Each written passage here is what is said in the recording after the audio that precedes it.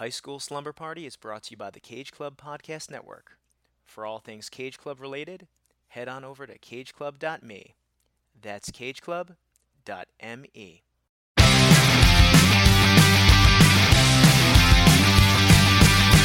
is out and it's Friday night. I'm all wrapped up and I feel alright. Palo Alto, Malibu. This is all we wanna do. I'm at the high school, baby, young, young. I'm at the high school, baby, young, young. I'm at the high school, baby, young, young. I'm at the high school. I'm at the high school. I'm at the high school.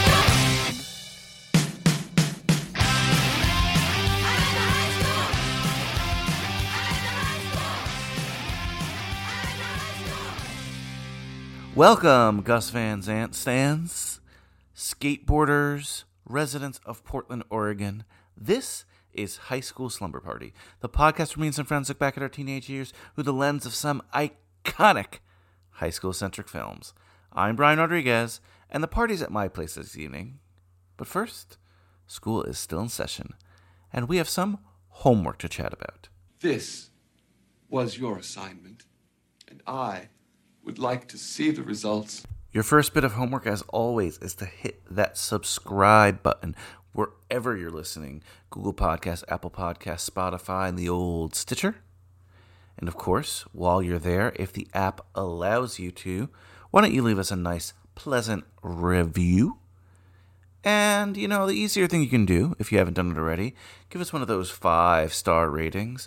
All that helps forward the mission of High School Slumber Party. And my mission is to be doing this for the next 50, 60, 70, 80 years of my life. Just watching high school films. The big ones and the obscure ones. I tease. Not really. Also, tell a friend about all the great things that happen here in High School Slumber Party. Another way you can help the show out. That's for sure. And of course, class participation is a huge part of your grade. Facebook, Instagram, Twitter. Message me, comment, let's chat. I love chatting teen films, hence why I have almost 200 episodes. More on that later. Your homework, podcast-wise, of course, was to listen to last Friday's episode and last Monday's episode. Friday is more related to today's. That was Elephant by Gus Van Sant. We are on a Gus Van Sant tear. People keep saying, oh, you're saying Van Zandt. No, not like Steven Van Zandt. Gus Van Sant. It sounds very familiar. Great director, fun director. I had not seen today's film, Paranoid Park, so that was your homework as well, to watch Paranoid Park. And of course, watch Elephant. Ugh, what a tragic, tragic movie. This one, also tragic. Less tragic because it's not really based on real events, but it'll still have your heart fluttering a bit and not in the good romantic way. Trust me. But between the two Van Sant films, it was our second ever episode of the Black Teen Experience with my co-host, Kirkland Shepard. We talked a dandy, we talked a great high school film, an iconic party film. This is High School Slumber Party after all. We talked House Party, of course, Kid and Play, The Hair, Martin Lawrence. Hilarious movie. Great movie, fun movie, the dancing, the hip-hop. Check out that episode. Well, hopefully you already did and you did your homework. And also, watch the movie if you didn't do that for whatever reason. A classic, absolute classic. Once again, that's the Black Teen Experience, our little kind of quasi-spin-off show, one of them at least, on this feed. My co-host, Kirkland Shepard, we have a blast. Can't recommend it enough. Of course, one thing I did forget, you could check out all these episodes, all archived episodes on cageclub.me. That's cageclub.me, the home of so many other great pop culture podcasts, including what is the flagship these days, since Cage Club proper isn't exactly terribly active, but Too Fast, Too Forever.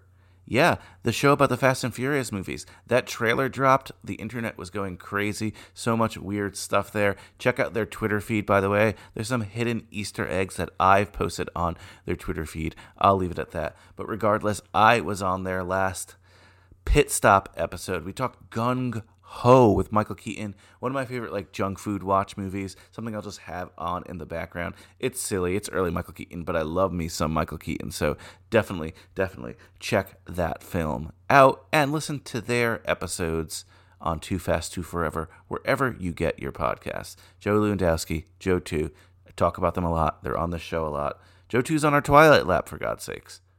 That's why I keep calling them laps, by the way, because they started it. Oh, man.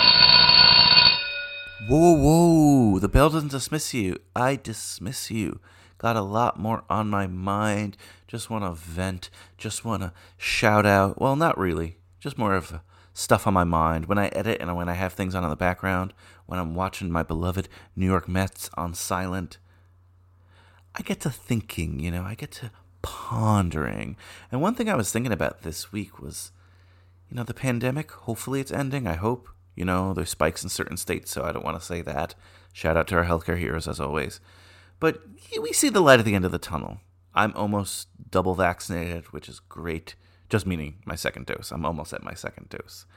But a lot of my friends are already completely vaccinated.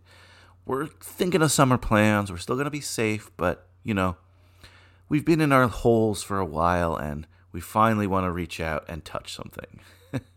Or touch someone. What was the old phrase? I think it's reach out and touch someone. I should know. They say it in Bill and Ted. But I was thinking, right, like at the beginning of this pandemic, I was like, oh man, I'm kind of not really working. I'm kind of not doing much. I don't have a social life. I'm going to get so much done creatively. I'm going to go back to my writing. I'm going to do all this stuff. And yeah, High School Slumber Party had a banner year. We released more episodes than ever. But that's different, right? I thought I was going to have more of a creative mind. This is creativity, yes, but it's more talking about other people's creativity, let's be honest. However, as we again approach the hopeful sunset of this pandemic, I'm like, what did I accomplish artistic-wise? And it wasn't that much, to be honest with you. But then I look around to my artist friends, and I look around to the world, if you will, and I don't see that much either.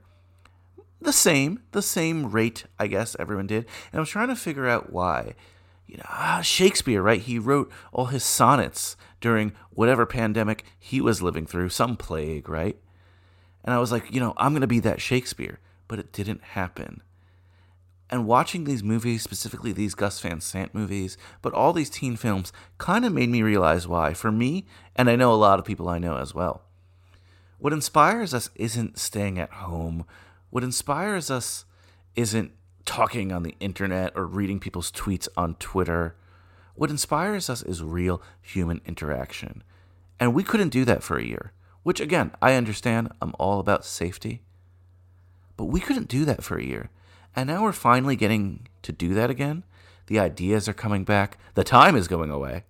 But the ideas are coming back. The juices are flowing. So I don't know if that creative boon is going to be so much the work that was done during pandemic. I think it's going to be inspired by this period that we're about to enter. What's going to happen now? What's going to happen next? I think this is where the creativity is going to spark. Now that we're going to just jump out of our shells and we're talking to people, we're going to the beach, we're going to restaurants, we're hanging out with our friends in the near future. That's where we're going to get the ideas. Will we have the discipline to put them on paper? I'm not sure, but hopefully some filmmakers out there will. So just wanted to say that. I am looking forward to this next chapter in creativity. Woo! Thanks for listening to my bullshit. I appreciate it. Let's get on with it. Let's talk Paranoid Park. Oh my God, I don't even think I announced who the guest was. The guest, of course, today is Austin Wolf Southern. He is excellent. He is great. He was on our Bratz episode, which was one of my favorite episodes of all time. He's not afraid to share his opinion. He's a really, really funny guy. I can't wait to have him on again. And I'm so happy he was able to talk this film with me, Paranoid Park. So pack your favorite jammies. Tell your mother you're sleeping at Brian's, because we're about to get our party on. And anyone who knows me personally knows I will not pass up a chance to play an Elliott Smith song and depress the entire room.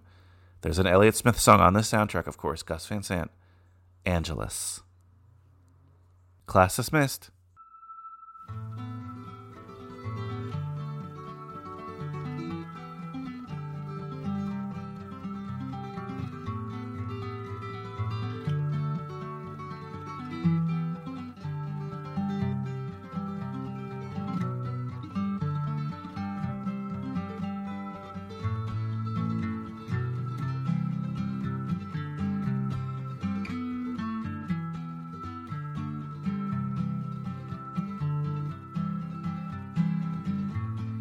Someone's always coming around here, trailing some new kill. Says I seen your picture on $100 bill. What's a game of chance to you? Him is one with real skill. So glad to meet you, Angela. Austin, happy to have you back. Not sure if you remember how to introduce yourself on High School Slumber Party. Do you need help doing it, or do you remember? I know it's my name. Well, that's always important. Name, high school. High school and the mascot? Yeah, but yeah. I mean, or whatever, really. At this point, it doesn't matter. Okay. Austin Wolf Southern, Balboa Secondary School in San Diego. And our mascot was the wombat.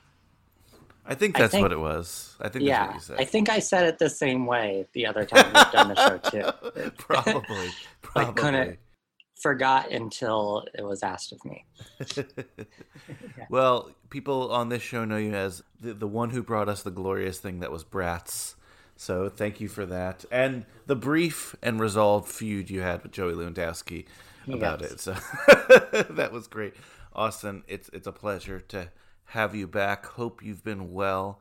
And thank you for coming on for this film, Paranoid Park, because I'm doing this little Gus Van Sant, a little lap around his movies.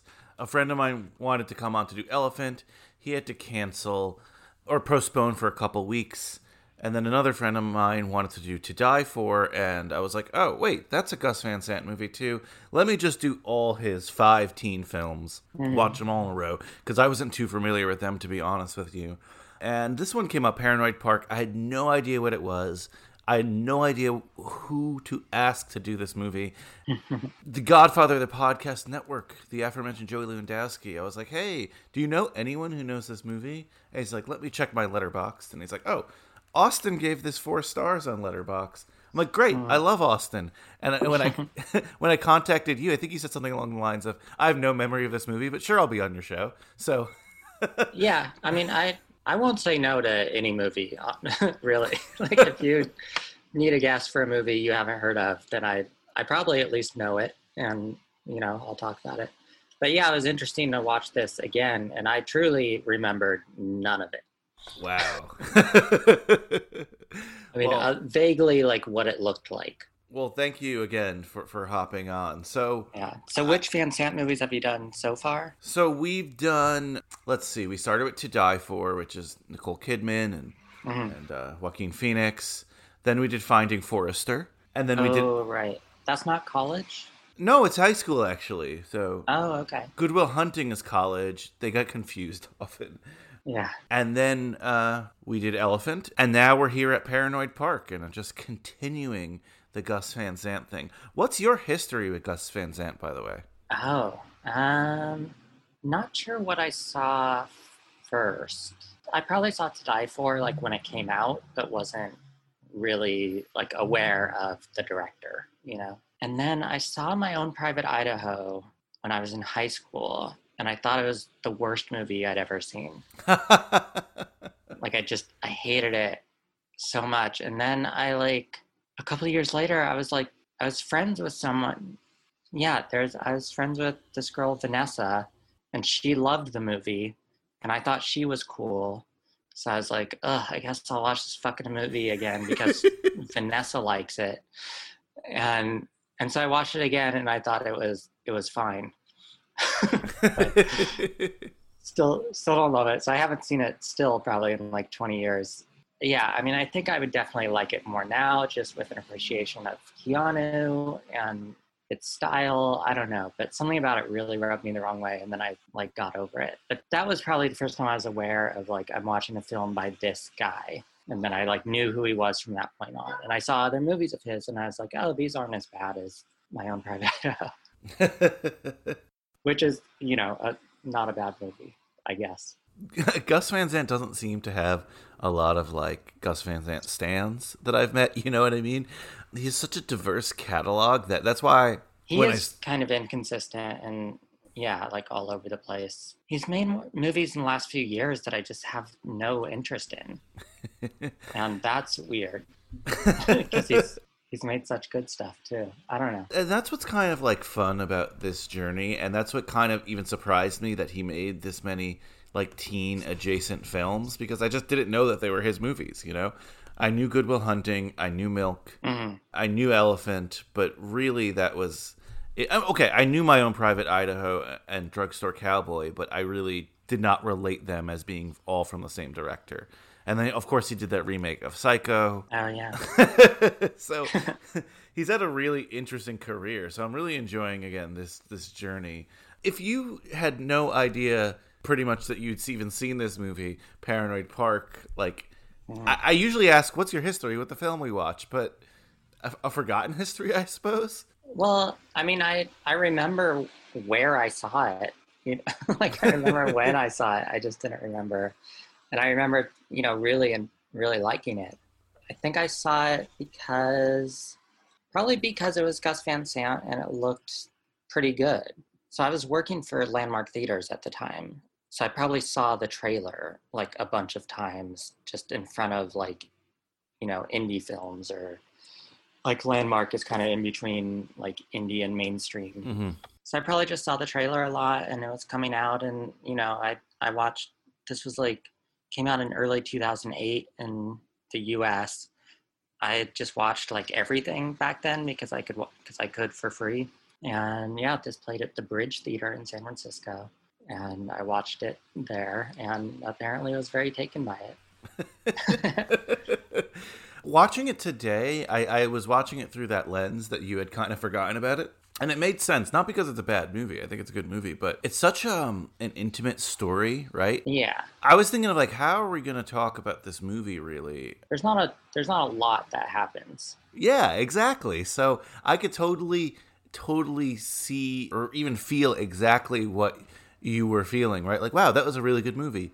But then you kind of forget it because not a lot happens. Mm-hmm. If you guys are not familiar with Paranoid Park out there, which I'm pretty sure you're not familiar with it, because when we've talked about this in previous weeks, there are big Gus Van Sant movies and there are little Gus Van Sant movies. This is very much a little Gus Van Sant movie.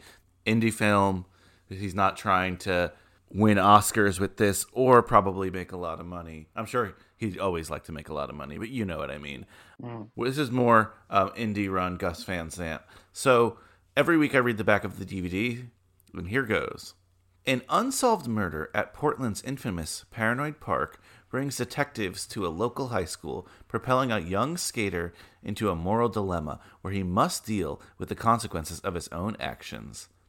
As the director of My Own Private Idaho, Good Will Hunting, To Die For, and Elephant, Gus Van Sant has created some of the most memorable films about youth ever committed to film. I'm not sure I like that sentence, but whatever. New York Press says the film boasts the coolest pop score since Pulp Fiction, and the film was shot by the acclaimed cinematographer Christopher Doyle. Paranoid Park also features a cast of hot newcomers, including Gavin Nevins and Gossip Girls, Taylor Momsen. It's funny because 90% of that was not about the movie, you know? Yeah. So it kind of makes sense for what we're about to do here. Some production notes before we kind of talk about scenes and stuff. Had to dig deep on these. This is based on a YA novel, which we know a lot of teen films are based on, of the same... I didn't know that. I didn't know that either. Well, I didn't even know about the film, but I didn't even think that while watching it, you know? It didn't feel like very YA to me. The author's name is Blake Nelson, and Van Sant actually got funding for another project and then sort of stumbled on this book. He's from Portland, and he fancies himself an amateur skateboarder. He loved the book, and he convinced the people who were financing the other film to finance this one instead, because he really wanted it to be his next project. He decided himself to adapt the screenplay, and the screenplay is only 33 pages long, which is crazy. I mean, this is a short movie, but, you know, when you break down dialogue and what's happening and just, like, the mechanics of a screenplay, it kind of makes sense that it's that short, right? A lot of it's an hour, 20-something minutes long. A lot of the scenes are just shots, you know? a lot of the dialogue's improvised and such. So I would say, 33 pages, kind of a rough draft, and he's in charge, so it's like, let's just shoot this, Yeah, I mean, it would take a director who'd made a few films already to like take a script like that and be like, I can flesh this out, or we'll figure it out along the way. And I think they did. I agree with you. You have to have the confidence in yourself and the power in the film that a studio is not going to be like, no, we can't shoot this or anything like that. Whoever funded this movie legit just put the money in because it's Gus Van Sant and they trusted him. Mm-hmm. And the first thing that I noticed while watching this, I thought I actually had like a bootleg or something, or I was like, wait, I'm renting this on Amazon. I don't understand why it looks like this. I didn't think they made full screen movies like that. But this was shot in the I don't know how I'm not a film guy. 1:33. Yeah, 1:33, which is the aspect ratio that I guess it's like, almost like your TV full screen. It was the aspect ratio used in the early days of silent films and for much of film history. Not very common these days. When you saw it at Landmark, was it in this format or was it in like a widescreen format? That I don't remember. I would assume it was in its intended ratio of 1:33 or 1:37. They're the same. But that's interesting because I didn't remember that. Obviously, I didn't remember much about the movie. But I watched it on Mubi, and it was widescreen. And I didn't even know. I got fucking ripped off.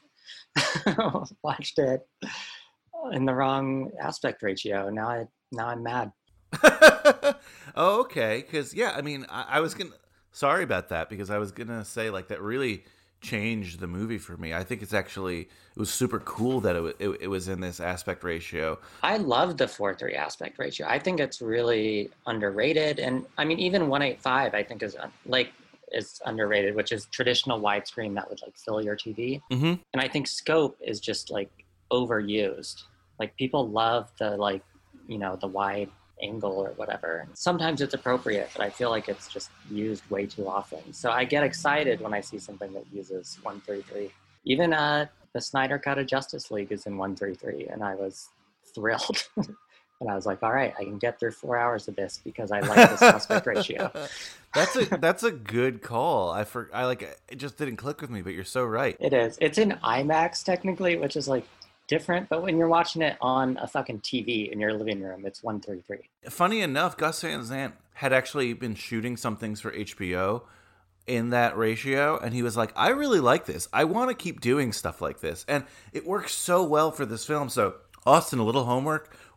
Whenever you get around to this, it. Yeah, I was gonna say, whenever you get around to it again, rewatch it, because not that I was a big skateboarder or anything like that, but I remember, tangentially being friends with the skaters and watching a lot of skate tapes, which were more in this format, right? So when you see a lot of the skating stuff, it fits right in with everything else that's going in the movie, and just like kind of brought me back to that era. So I thought that aspect was super cool.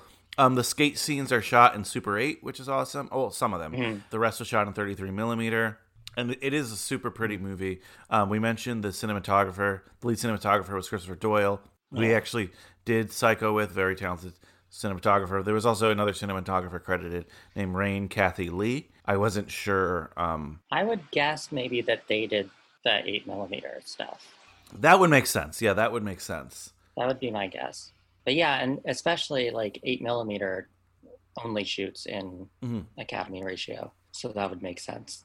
But yeah, it felt like they did their skate video research with the cameras used and how it looked, and yeah, all of that. Which I really, really dug. And then the whole Portland aspect, Gus Van Sant's hometown, he was excited to kind of go back there and shoot it. The Paranoid Park is actually based on a real skate park called Burnside Park, which was also built illegally like that. The other big note production-wise on this film, I think is the really obvious one to those watching, is that he really, really, really wanted almost 100% complete amateurs to be in the film, especially for the high school kids.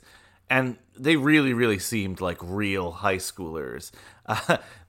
What do you think about that? What do you think about his casting in the film? I love the acting in this movie. it's awkward and sort of like it kind of rides a line of like, is it bad or are teenagers bad at talking? You know, like I think there's an authenticity to the awkwardness and the way they talk, kind of like not exactly stilted, but like I know people have said that the acting is bad in this movie, and I don't think it's that simple. I think like teenagers are just awkward, and he was able to take advantage of that and use it, and I love it.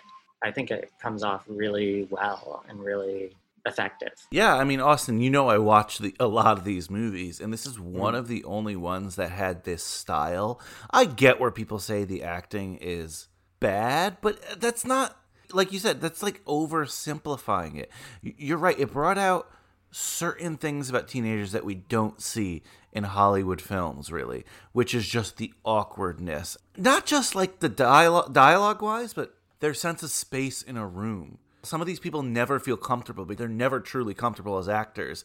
And it felt like a teenager just not being comfortable in their own body, in their own situation. So I thought it was such a cool way to show teenagers. And a lot of, like, even in Finding Forrester, he tried to cast mostly amateur teens in the roles. But there was still a very, very much a Hollywood quality to that. Sean Connery's in it, so Right. Obviously. This was so removed from that world that, again, I was all in on it. So he, like, wanted to be as amateur as possible. He put an ad on MySpace, you know, dating ourselves a little bit, for casting calls, and he said he just wanted teen skaters from Portland. He put just paper ads in skate shops and places around town. He just, like, literally walked around town looking for people to try to get, again, like, just these raw teen actors. Gabe Nevins, who we mentioned in the little DVD blurb, he's our lead here. He plays Alex. He'd never acted before. Someone at his skateboard store told him about this casting call, and he was in it, you know, just to make a couple bucks. He wanted to be an extra. Gus Van Sant loved him and made him the lead. The one thing I'll say, just because I tried to do a deep dive on this guy, because I was super, super curious, and it reminded me of the deep dive I did when I covered Kids and other movies where they used amateurs. He ended up having a pretty rough life after this. He ended up being homeless. Things didn't really work out for him. Apparently he's doing better now, but he's completely off the grid.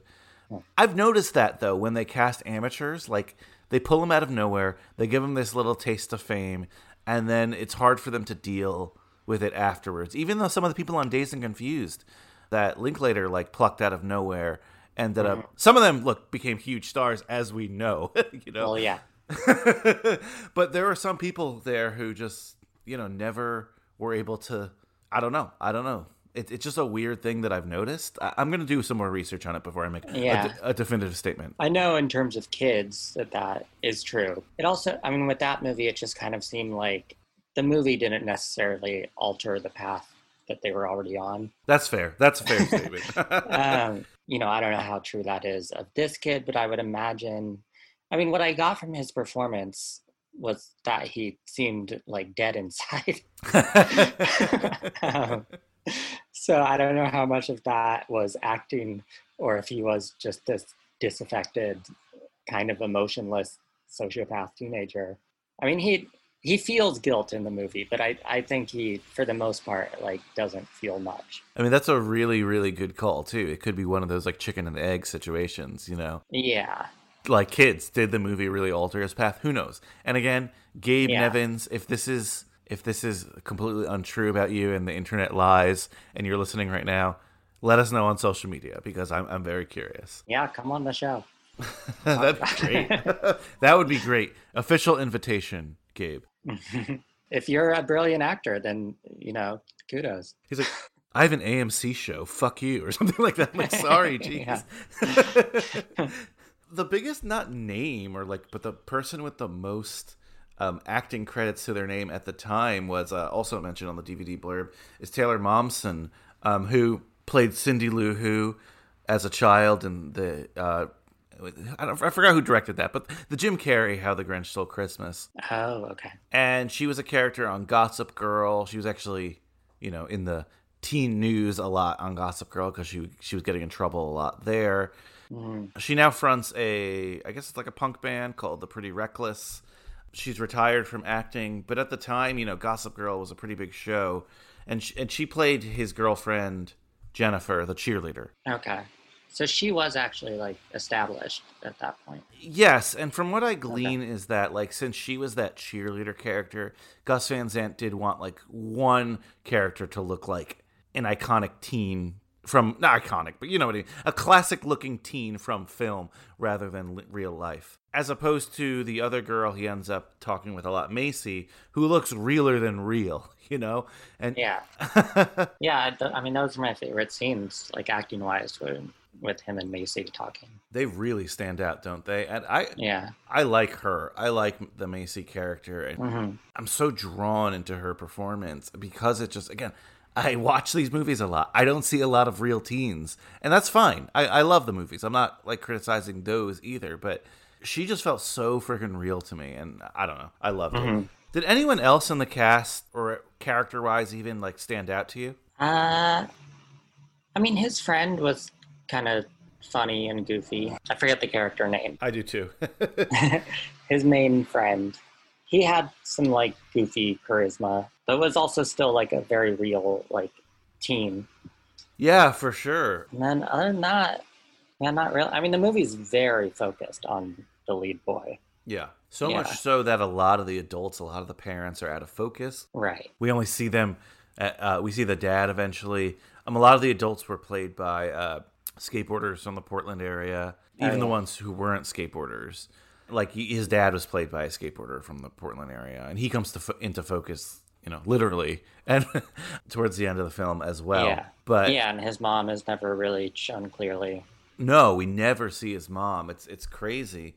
The adult we kind of see the most is that detective, Detective Lou. Do you know anything about him? Because I know he hasn't done any other acting.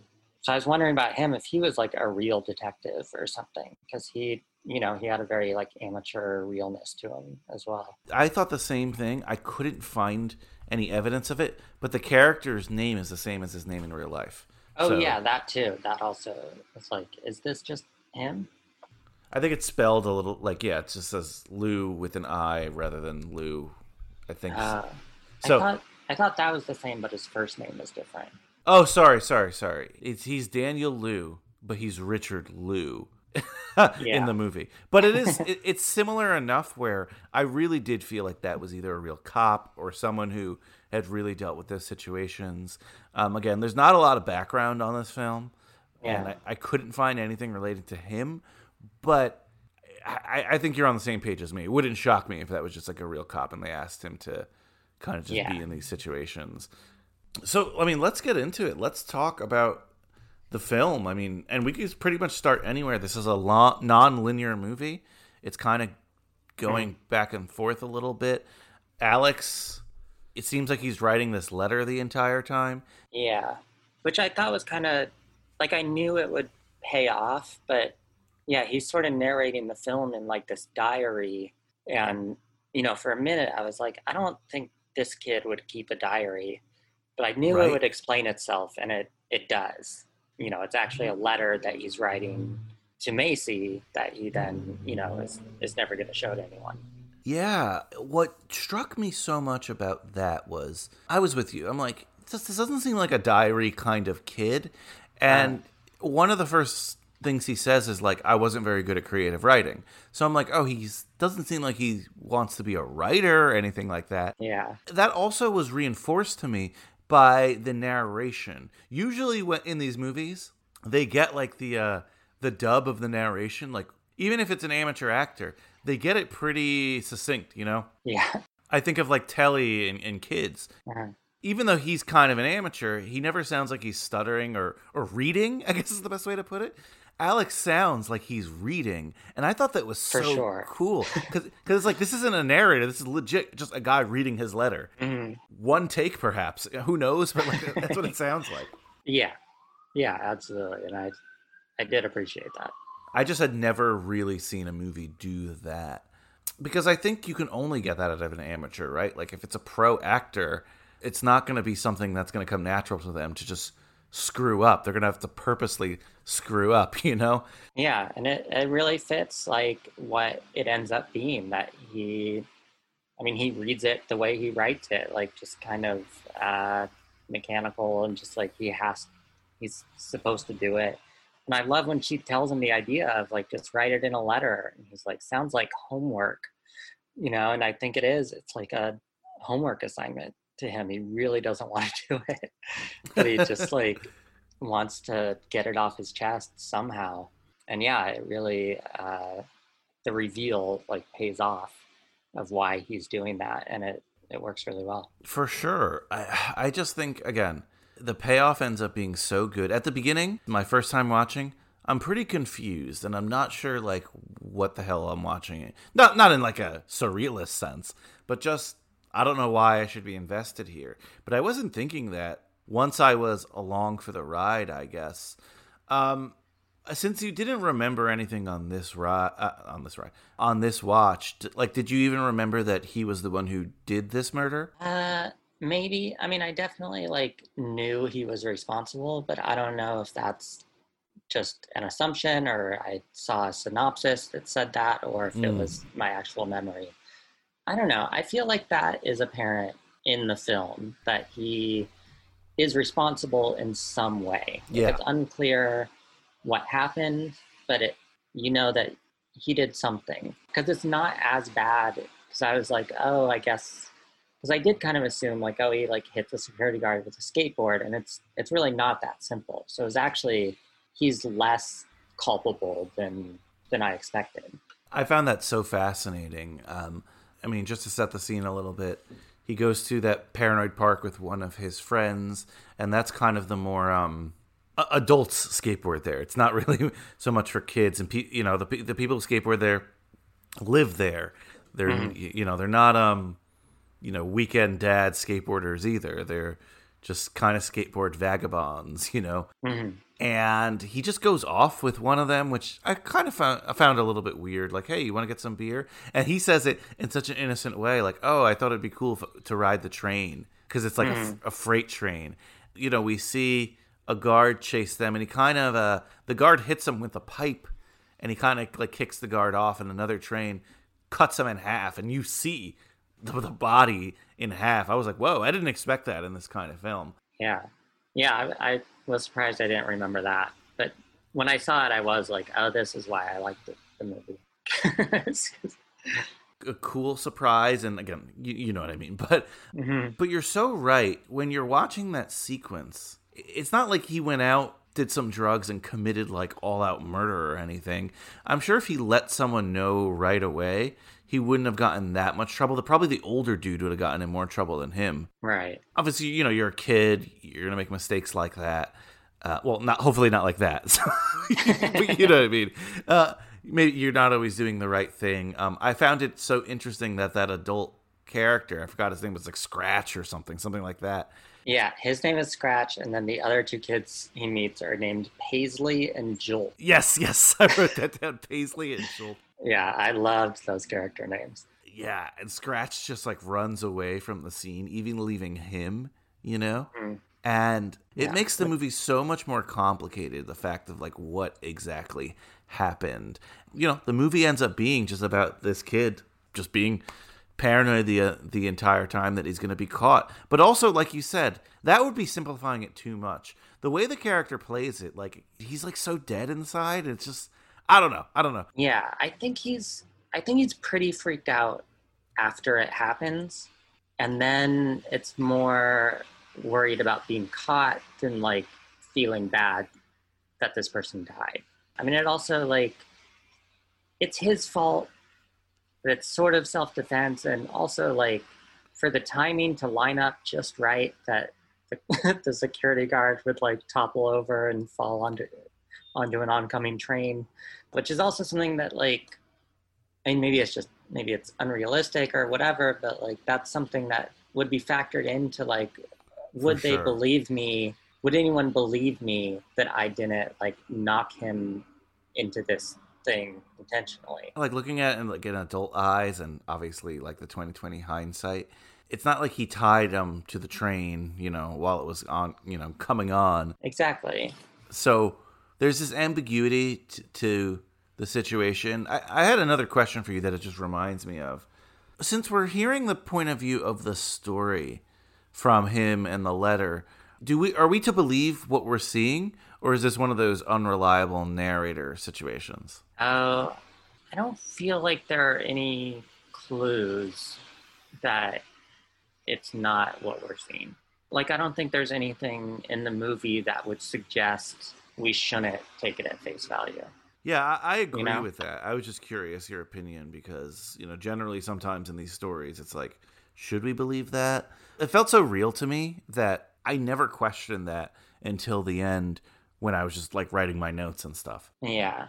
And again, like this kid too, like he's not creative enough to even make up an alternate version. And that's something that's, again, so great about the movie. Did you find yourself rooting for him? No. Like, it's weird because I just found myself watching. I'm enjoying, right? But yeah. It wasn't necessarily like, oh, I hope he gets away with it. Or even like, oh, I really hope he gets caught. He deserves it. You know what I mean? I don't know. It put me in a weird place that I kind of liked. Yeah, I wasn't rooting against him, but I didn't really care. I wasn't invested in his future that much, but I didn't like dislike him either. And kind of the stuff with the girlfriend too, where I was like, oh, it's interesting to see where he's coming from, but he's still like ultimately like being a shithead. Yeah. But it's like, oh, we've seen enough not to like hate him for this, but yeah, or like, I don't know, not that it's excusable, but just like, oh, he's dumb. Like, he's just, like how you can't be like too mad at him because he's just like really dumb. Really. You're absolutely right. There's like a realness to this that I'm trying not to sound condescending to teenagers, but like, I know.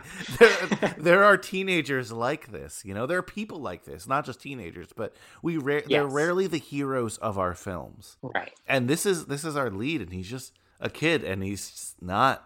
It's not about doing necessarily the right thing or even doing like a sinister thing. There's almost no plan, Mm-hmm. He's afraid of getting caught. You're so right. He's not necessarily like, oh my God, I killed a guy. He has a family. You know what I mean?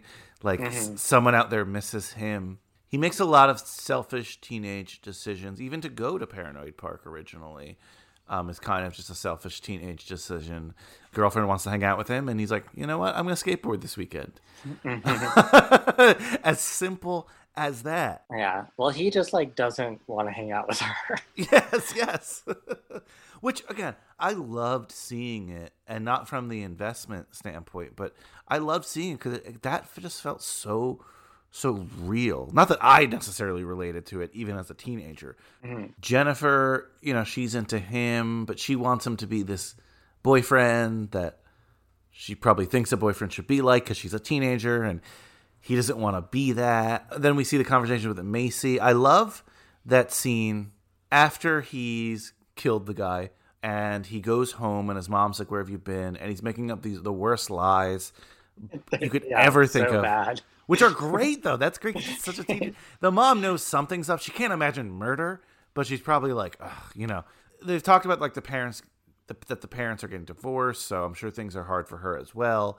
Mm-hmm. So they're not really connecting. And then he ends up just going to the mall. He's like, I need to see a snowboard because we didn't go to the Winter Sports Expo. And she's just like, sure.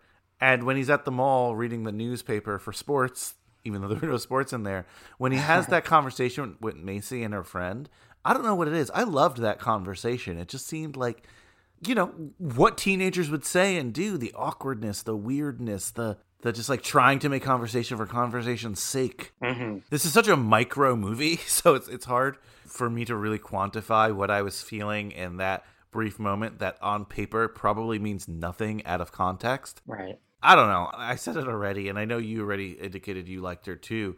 What did you enjoy about like these Macy scenes? It's hard to say. I guess it was just kind of a realness or an authenticity, and I don't know. I mean, I guess she was like pretty normal, but I just like maybe I just liked her because she wasn't like a typical person you see on screen. Mm-hmm. Just something about the way they interacted. She's kind of the only person it seems like he maybe likes at all. Uh-huh. So maybe that's part of it.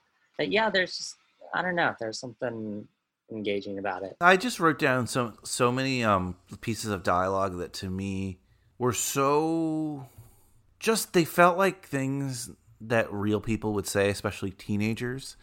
His fear is like having sex with her and then she's really gonna, care for him, and then they're in a relationship or whatever. They do have a sex scene, and it is like a blah teenage sex scene, like in real life. You know what I'm saying? Probably. And then just her conversations after that and the way you could tell he feels about it. She's like, did you get the condoms yet? Oh, my friend gets our condoms at Rite Aid. We need to go to Rite Aid. Hey, babe. Hey. Did you get the condoms yet? Nope. Do you want to get them after school? Maybe. What's the matter? Are you mad? No. Well, you sure do act weird sometimes, because you'd think after what we did, you'd be a little more happy to see me. It was your idea. What? What is that supposed to mean? Nothing. So having sex was my idea. You didn't want to. You just went along. No, I'm just saying, you were the one that wanted to get the condoms, so I thought we'd get them together. Oh. Okay, sorry. I thought you were talking about something else. No, that's all I meant. Okay, well, we'll do that.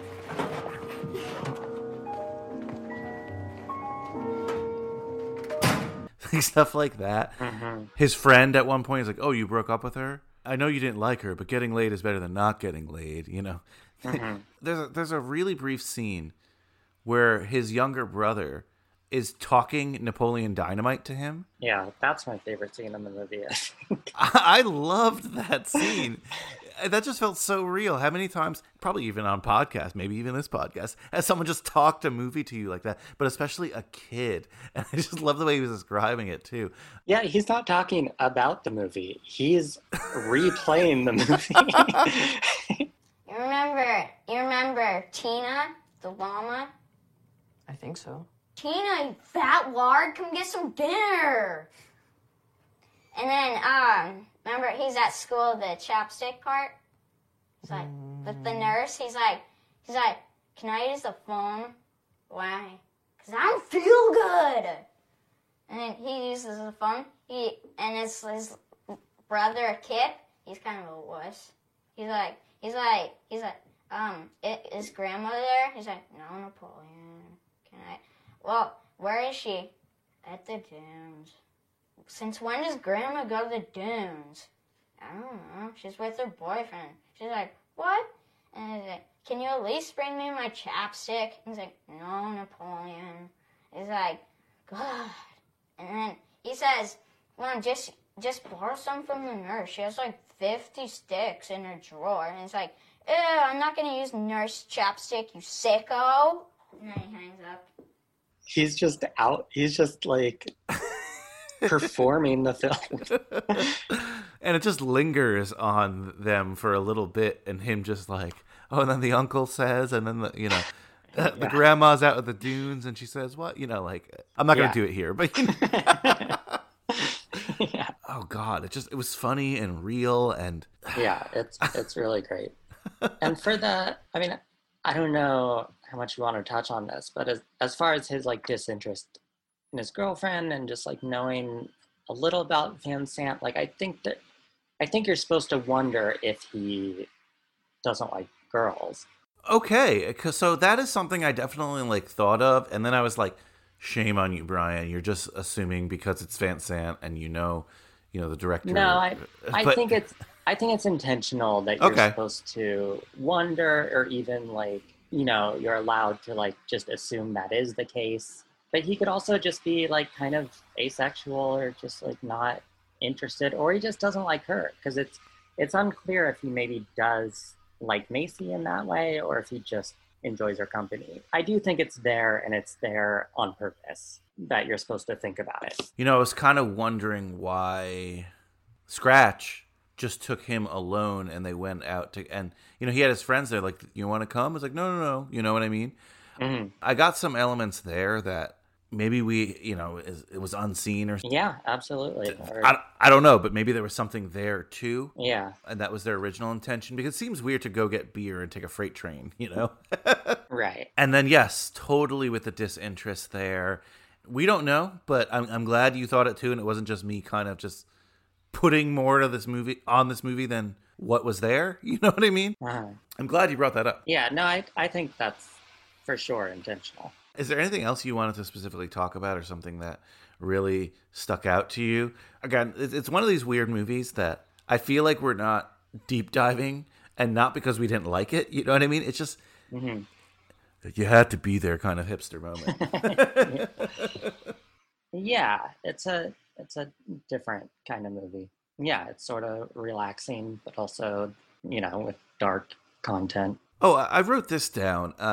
The soundtrack's great. I'm a big Elliott Smith fan. That's why I originally, connected with Gus Van Sant too, as a high schooler actually. But the score here is kind of interesting at times. I wrote down, like, there were some things that sounded like Woody Allen or Curb Your Enthusiasm. What'd you think of that? Well, I liked it. I mean, it reminded me of, I think Julian Donkey Boy, like, uses similar music, and especially over, like, a different film stock, and, like, switching things up. And, there are parts of this movie that felt kind of like the Dog Me 95 movement. Do you know about that? No, tell me. It doesn't... Educate me. I don't know if I'm the best person, because I when I say Dog Me 95, I really only mean Julian Donkey Boy, because that's the one that I've watched and liked more than once. But it was this, like, movement of filmmakers with Lars von Trier and Thomas Vinterberg, who people are talking about now because he made the drinking movie, and then Harmony Korine got involved, and they just laid down these, like, arbitrary rules for filmmaking to make things, like, feel genuine. And this was, like, late 90s into the early 2000s. Oh, I have read about this. Yeah. And it was like they're only allowed to use natural lighting. They're not, I guess it's not they have to use amateur actors. I can't remember the other rules, but it was just these, like, rules that they set that made movies seem more natural. We covered another round here, and we didn't talk about it on that movie, but I did it. I remember just, like, Wikipedia rabbit holing to this. Right. Here are the rules, now that you bring it up. Shooting must be done on location. Props and sets must not be brought in. All right. That makes sense. The sound must never be produced apart from the images or vice versa. Oh. Music must not be used unless it occurs where the scene is being shot. Interesting. The camera... Maybe it does. Maybe this doesn't happen in Julian Donkey Boy. I think he cheated. I think he does have some soundtrack that's similar to this in that movie. Maybe this is just the strictest sense. But yeah, a lot of these rules also apply to this film, so you're right on the money. The camera must be handheld. The film must be in color. Special lighting is not acceptable. Optical work and filters are forbidden. The film must not contain superficial action. Murders, weapons must not occur. Okay, definitely we break the rules with that here. Temporal and geographic alienation are forbidden. Oh, that's to say the film takes place in the here and now. Okay. Oh, okay. I was like, that's interesting. Genre movies are not acceptable. Whatever. But the film format must be Academy. We did see that here. Oh, interesting. And the director must not be credited. Interesting. So these are very, very, very strict rules. But you can see that, like, maybe Van Sant is not in this school, but he does definitely have a lot of elements of this school. So, and that's what probably gives it the feel. Well, again, you don't have to follow these elements to have a realistic feel, but a lot of them that he has in common with this school are what gives this film such a realistic feel. So thanks for bringing that up. After we get off this chat, I'm definitely going to do a deep dive of those films. I'm very curious. Yeah, I mean, I'm a big Harmony Korine stan. I said stan accidentally, but it's appropriate. It was Freudian. I was just going to say fan. I've never said stan out loud. I think Van Sant probably was as well, because I could feel some Julian Donkey Boy in here and kids. For too, sure. a bit. I mean, there's a lot of Larry Clark in general, but yeah, I don't know. I looked up the soundtrack, and a lot of the music is from Fellini movies. Oh, that's interesting. Yeah. Good call. That would make sense with again, I know I'm not supporting Woody Allen, FYI, people out there, but I wrote Woody Allen music down because he also takes a lot of his soundtrack from Fellini movies, so makes sense. Yeah, I think maybe he is the same composer. Interesting. At times, I'm not sure about that, but yeah, it does make sense. Oh, the one other thing I guess I wanted to talk about is something we already kind of mentioned, but the whole time he's writing this letter. And we find out, as you said, it's to Macy, and it's something that a lot of people suggest in trying times. She doesn't know exactly why he's in the predicament he's in, Mm-hmm. But she suggests in that scene where she's on the bike, write a letter, share all your feelings there, spill your guts essentially, and write it to someone you like me, and you don't even have to show me. You could do whatever you want with the letter. I have the answer. To what? Like when you were saying, if something happened to you and you couldn't tell anyone. It doesn't matter, just forget it. See, what I would do is, I'd write a letter. To who? The person you did it to, like an apology letter. Or maybe to someone else, like a separate person. But the point is to get it down and off your chest, and then you can stop stressing. And what am I supposed to do with the letter after? Doesn't matter. Like, save it, send it, burn it, The writing it down is the important thing. So, yeah, I mean, once you get it out there, you'll feel way better. It's a big relief. I don't know, Macy. It sounds like a homework assignment or something. Trust me, it's not a homework assignment. It just feels good to have it all out. Yeah, maybe. But the trick is, write to someone you can really talk to, like someone you're comfortable with, not your parents or your teachers or whatever. Write it to a friend. Yeah. Write it to me. And again, I remember, when a friend of mine passed away when I was young, that's what someone suggested I do. And it was a cathartic process. And, he ends up burning the letter. His is a little bit different, obviously. Mm-hmm. Do you like where they leave us in the end with just the letter burnt? And obviously we see some skating shots, but there's ambiguity to the ending, whether he gets caught or not. I mean, I guess what's your overall feeling on it? I think he probably doesn't get caught and just goes on. But I like a little ambiguity. I don't mind it. I don't think this movie would work with it ending with him getting arrested. No, right? Like no. That would be pretty dumb. So, yeah, it's the right way to end it. I have to assume as well, though, that he doesn't get caught, because when the detective is in the room and he's just like, just want to be clear, none of you are suspects. We know that he did it, so we're a little paranoid as well.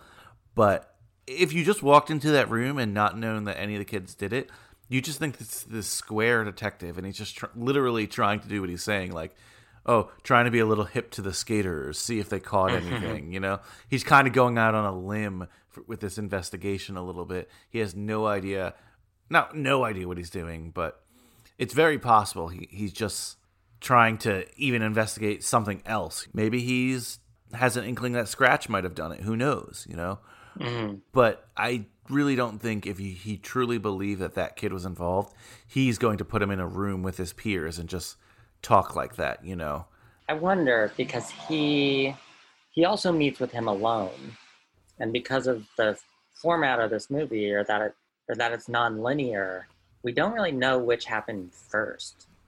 So that's a really good call.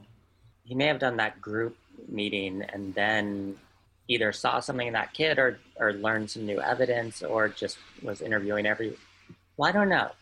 Because he makes a point of saying in the narration that only he was called to the office. So I think that does happen afterwards. Yeah, that's a really good point. I didn't see it that way, but I think you're totally right. So that is interesting. Again, love the ambiguity anyway. Mm-hmm. It doesn't matter in the end, but I don't know. I was just curious about that. Yeah. All right, Austin, if there's nothing else on Paranoid Park, we got to get to our awards. These are going to be interesting. Not a lot to pull from here. And again, not in a negative way, but this year I've added a couple new questions. The first question I'm asking this year is, Who do you think, Austin, this movie was made for? Bratz is a great example. We know Bratz was made for tweens. We can enjoy it, but it was made for tweens, you know? There are movies that are made for teens. There are movies that are made for adults. There are movies that were made... We can get deeper than that. Like, you know, it was made for, I don't know, ninjas in the 18th century. I doubt that would be the case, but it could be whatever you want is my point. So who do you think Paranoid Park was made for? I think it was made for the Landmark Theaters crowd. And, yeah. you know, people they're like mostly 30s, but a little younger too, who like art films, you know? Yeah. Yeah, which is fine. I mean, that's who I was to some extent and still am. But yeah, I mean, it's mostly for people who want to love Bratz as much as I do. It's, you know, it's basically for independent film lovers. I agree. Okay, most likely to succeed. And this question is basically, who won the movie? At the end of the day, who comes out most on top in this film? I mean, it sounds like we should go with Macy. I like that. Good call. It can't be Alex. You know what I mean? Like, even though he's let go of what's you know, presumably on his shoulders, we don't know his fate or whatever. Mm-hmm. Macy seems like, you know, she went from this person who maybe had a crush on this kid, and their relationship's progressing along, and she seems like a good person. So, again, she's in love with the killer, perhaps, but whatever. But yeah, we'll say Macy. I don't think she's gonna let him ruin her life. You know. I like that optimism and attitude. I'm with it. Let's say that. So, Macy, you're our most likely to succeed. Yeah, I think they're gonna be friends, but she doesn't take him. I don't think she takes him seriously enough to like really be brought down by him. Go down with the ship. No. Yeah. A Wooderson Award. So this is for a character who you would have liked to have seen a little bit more of. So this is the Alex story. But was there anyone here who I guess you would like the lens to focus a little bit more on as well? I just want to see the little brother doing the rest of Napoleon Dynamite.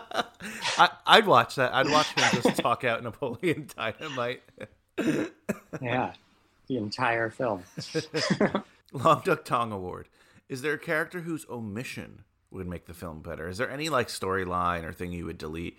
Honestly, off the bat, this is such a micro story that it's hard to be like, oh, there was that funny, goofy character who took up too much scene time. But was there anyone you found that way who should be taken from the film in your mind? No, I mean, if I had to choose someone, like he has like his dad and an uncle, like his dad's staying at the uncle's house. I guess you don't need both of them. Like that could be one character. Yeah, I thought that was kind of weird, right? Like, but it takes up so little space and time that it doesn't matter. Yeah, no, for sure, no. Yeah. And I guess it makes sense, like, in a divorce that maybe the dad doesn't have his own place yet, so he's staying with his brother. I just did find it weird that, like, we knew the uncle's name, you know what I mean? Like, it was not just like, he's staying with his brother. It's like, he's got a beach house, and, you know, like... Yeah. But it didn't take away from the movie, you're right. It's just such a small part of the movie, so I agree with you there. Yeah, that's, like, if we have to pick something. But I don't think there's extraneous characters. This next award, I know we're probably not going to give out. It just is so opposite of everything that Gus Van Sant wanted to do with this film. But that's the Cameron Fry Award. Famously, Alan Ruck was 30 when Ferris Bueller came out, when he played Cameron Fry. You know, I feel like this is an award that applies more to like 80s films. But Paranoid Park, did anyone look like they didn't belong in high school or were too old to be a high schooler? No, exactly, right? Like, yeah, opposite here, you know? Every other film gets the Cameron Fry Award. Yeah. So, Rotten Tomatoes, 77% by the critics, 65% by the audience. The aforementioned Letterboxd, 3.4 out of 5. We know your original score there, but, you know, we do things differently on High School Slumber Party, Austin. I have the report card in my hand. I'm sliding it over to you. I'm handing you that red pen, and we're going to grade Paranoid Park on an A+ to F scale. So, Austin, what will you grade Paranoid Park on this watch? I would say, like, I really like it, but it's not like a mind-blowing movie, or it's not an exciting film, because I like to be loose with my A's, but I'm gonna give it a B plus. B plus was my grade as well, actually, and it was just for those same reasons. Like, is this an A movie? No, but not for anything that I can think of, that because like I wasn't deducting points or anything. Exactly. Big part of my grading system is, oh, I just saw this movie. There are 10 people I could recommend this movie to, or I have so much I want to say about it. And I really don't. And there's really not that many people I would necessarily... There are a couple, right? There are a couple who, exactly what you said, the landmark theater crowd, the people who will really enjoy movies like this. But I don't think my mom would enjoy this movie. You know what I mean? I don't know. Maybe she would. Who knows? I mean, if you liked Elephant. Sure. Yeah. People who like Elephant. This one. Yeah. This is definitely a companion piece for Elephant, by the way. Mm-hmm. Apparently, it's a... Let me see what exactly it says. There are 4 Gus Van Sant movies that are supposed to be companion pieces of each other. Yeah, it's Jerry and yes. Last Days. Yes, Jerry, Last Days, Elephant, and Paranoid Park. So, and this was the last one, right? Because I think he made a trilogy, and then this is like the 4th part of the trilogy. Yes. Yeah, that's correct. In a weird way, yes. I'm just giving it the B plus because I really enjoyed this movie. Like, I would definitely... I don't know if I'm going to run to watch it again. You should, because you should see it in the proper aspect ratio. I know, I will. But it's something that, I'm happy seeing it. And like I said, I totally get why you gave it the 4 on Letterboxd and then remembered nothing about it. Mm-hmm. It might happen to me in a couple years. Who knows? Yeah, it made sense. So every week I ask my guest, what does your Paranoid Park sleeping bag look like if you have to design it yourself? Okay, well, this is easy. So, those shirts that have like the woman's body in a bikini? Yes. So I want a sleeping bag that looks like that, but it's the security guard's body torn in half. That's great. Oh my God. How about, like, again, just in that scene where he's still alive, even though he's severed in half, and he's kind of just like, ooh, heavy. That is a fucked up sleeping bag, but I love it. Yeah, so torn in half, and then I guess maybe like, I don't know, some sort of sign that his arm is like still moving or trying to stay alive. Because it's neck down, but yeah, something that shows he's alive for a second, even though he's torn in two. I love it. So I think I'm going to go in an opposite direction, but I want to do a sleeping bag that's in the Napoleon Dynamite font, which, if you just like the signature, but it's going to be everything that the brother says written in that font happening in Napoleon Dynamite. That's pretty good. All right. This is my favorite question, Austin, every week. And you always have good answers. You always have really in-depth answers for this one. I don't know.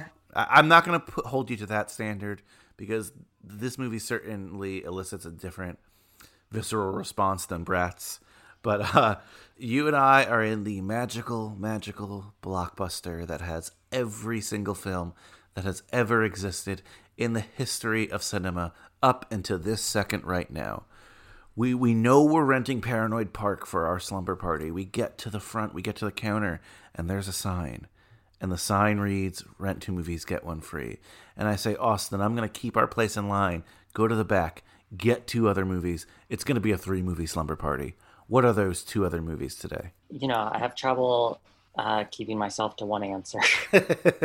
So the first one, I guess, I have to rewrite the situation a little bit as far as like you being in line. So the first scenario, I think you're going to go into the video store and you'll be thinking Paranoid Park because someone recommended it to you a couple years ago.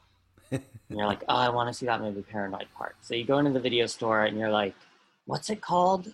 I can't remember exactly what it's called. And you look around and you find Punishment Park. And you're like, yeah, here it is. And you like read the back and you're like, I don't know. Didn't Brian say there were skateboards in it or something? But this is like a weird pseudo documentary from 1971. Oh, geez. What is this? What is this? But you're like, I don't know. I guess this is the right movie, and then you keep looking because you're not sure, and then you pick up Ken Park, and you're like, oh, here it is. It's called Ken Park. This is a movie about a skater. And then you're like, I don't know if this was it either. Yeah, I don't know. So then finally you get Paranoid Park, and you're like, oh, this is the one. But I love it. I'm going to get these other movies too. That's amazing. So yeah, that's the like mistaken, can't remember the title thing. And also the most like feel bad triple feature. Yeah, this is not a fun night. No. Well, it probably would be, but Paranoid Park is like the light movie of those three.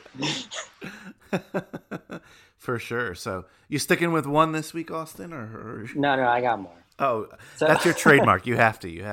Yeah. So that's just the like, yeah, the title one. But I think it kind of, those will go together decently. I do think this movie has a lot in common with Larry Clark films. Who made Kids and Bully, and has made a bunch of like skater films. And this is like, like a Larry Clark film that doesn't make you feel like you're going to be arrested for watching it. So like Ken Park is him, but I would say the most appropriate one would be What's Up Rockers. Cool. Which is about a group of Mexican boys who are skaters, and they live in South Central, and they like go to Beverly Hills, and there's some like violence, like they get involved in a violent situation, and it's sort of similar. And so that stars like one guy in particular, but his band, they're all in it, and their band has a song on the soundtrack of Paranoid Park. Oh, cool. Yeah, so there's that connection too. And then with that, I think I wrote down a bunch of movies, but I'm gonna go with A Girl Walks Home Alone at Night. Oh, cool. Have you seen it? I have not. I've wanted to. So it's a woman who's a vampire, and she skateboards.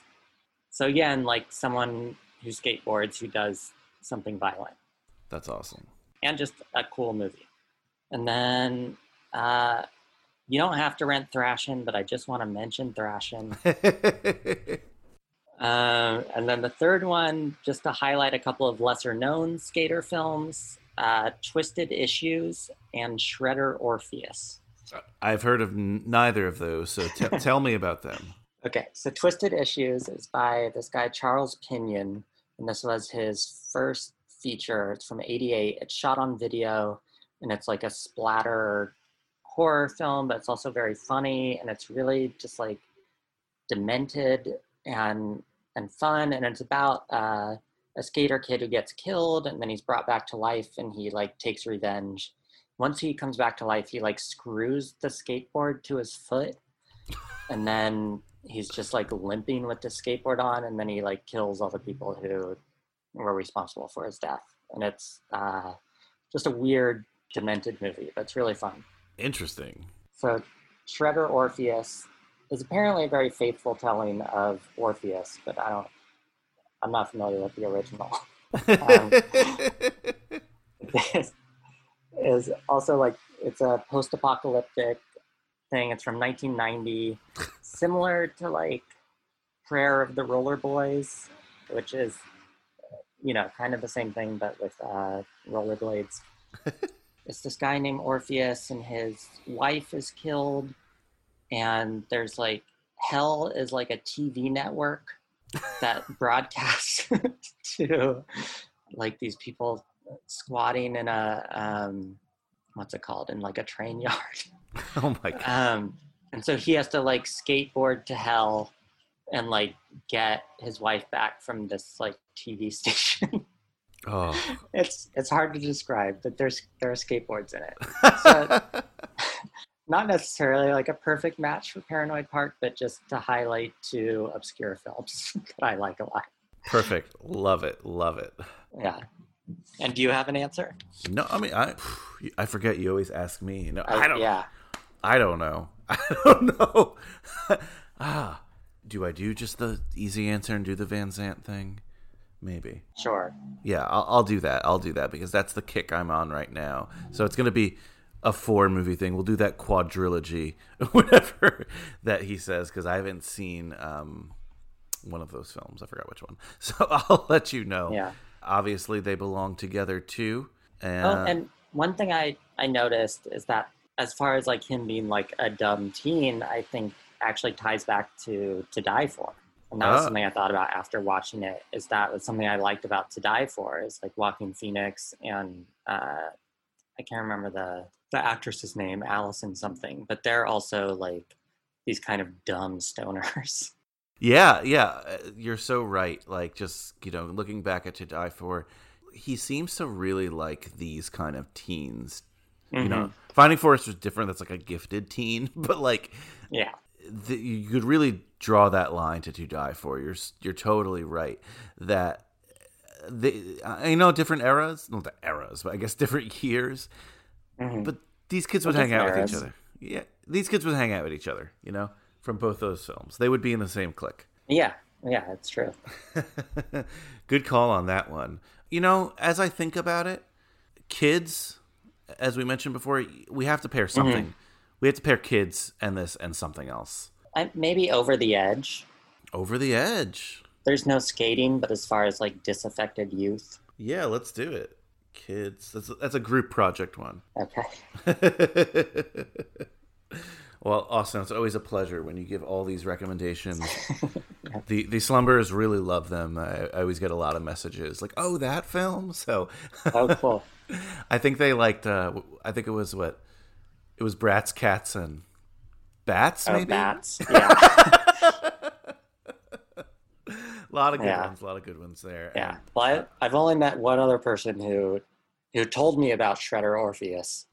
He's the only person I've ever met who had seen it, and it was like his favorite movie. So if anyone who is a fan of Shredder Orpheus will be very excited to hear me mention it. I'm sure that's a hashtag that hasn't been used a lot, but whoever's following it on Instagram is going to get very, very excited. Thanks again, Austin, for breaking this one down with me. I know it wasn't the easiest to talk about, just because the nature of it, but I mean, I'm really, really happy watching it. And once again, highly recommend you watch it in the intended aspect ratio. Yeah. You've done something kind of bad for yourself, I think, though. You've pretty much volunteered yourself for a lot more films on High School Slumber Party by saying you're pretty much up to watch anything. So absolutely, yeah, I'm available. As the years go on, as I keep pulling from this weird pool, I'm going to need guys like you. It's a genre that I always like. Like there are, Joey has like a Tom Hanks podcast or whatever. There are a lot of Tom Hanks movies I do not need to see. But when I think like high school, like I can't think, unless it's something I've seen recently and was like so on, but definitely anything I haven't seen, like I would see. I've never come up with like a high school movie that I'm unwilling to see. Like I like the genre. Well, I'm going to play the card, Austin. I'm just letting you know. Good. Where can people follow you, find you, if you want them to, and anything else you want to plug and talk about? I don't know. I'm starting a podcast where I just group 3 movies that go well together, talking for hours on end. No, I don't have anything, but you can follow me on Twitter at Wolf Southern. So just my name as one word, and it's the same on Instagram. Well, thanks so much once again, Austin. And Letterboxd, #1 Bratz fan. Of course. That's where you're famous on this show from. So thanks again, Austin. Yeah, thank you. Austin is a legend, not just for his great film commentary and his opinion and all that, but also, those rental picks are always classics. I look forward to them so much, and I look forward to the next time he's here with me on High School Slumber Party. That was a fun one. Well, Paranoid Park, I wouldn't call it a fun movie, but it was a fun conversation to have with Austin. That's for sure. It's a good movie. And we'll get back to Van Sant, by the way. We'll do some more Gus Van Sant movies, or movie, I should say. I think there's only one left. But we have to take a little bit of a break from that for a couple reasons. One of them being, actually, this is episode 199, believe it or not. 199. That makes next episode, episode 200. Now, I know for episode 100, we had a big blowout at Yonkers Brewery. It was super fun. I love live podcasting. However, we're still in the pandemic. I know I mentioned it. People aren't really doing live events. The ones who are very fancy and they're social distancing them and whatever. If you can get it done, you can get it done. But I don't have the capacity or the manpower, and I don't know if there's that interest right now from everyone I know to really congregate like that. So we're not going to do anything like that. We're going to have a little cute, small, special episode. We're not covering a movie, but I'm going to talk a little bit. Might have a guest or two. Who knows? I'll take care of it this weekend. Don't worry. I'm going to give you an update on Cousin Pumpkin's tattoo. So you definitely want to hear that. Because yes, I remembered it. And yes, the wheels are moving there. So no trailer, no homework for Monday, but we will have a Monday episode. And it'll be our little teeny tiny 200th episode. So we'll celebrate together social distancingly, if that's a word. So remember, guys, life and podcasting, they both move pretty fast. If you don't stop, look around once in a while, you could miss it. Hey, that's what we'll do Monday in our 200th episode. Let me leave you with a song from this soundtrack. Austin actually brought it up. It's called We Will Revolt by The Revolts. Later, dudes. We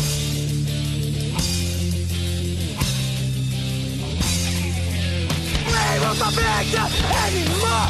For any of the fucking what we want to fall. We want to fall. We want to fall.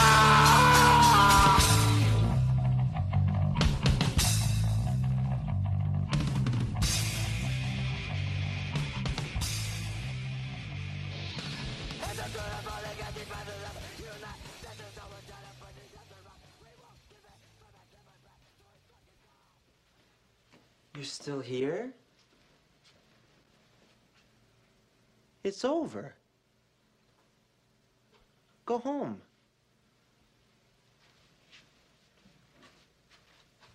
Go.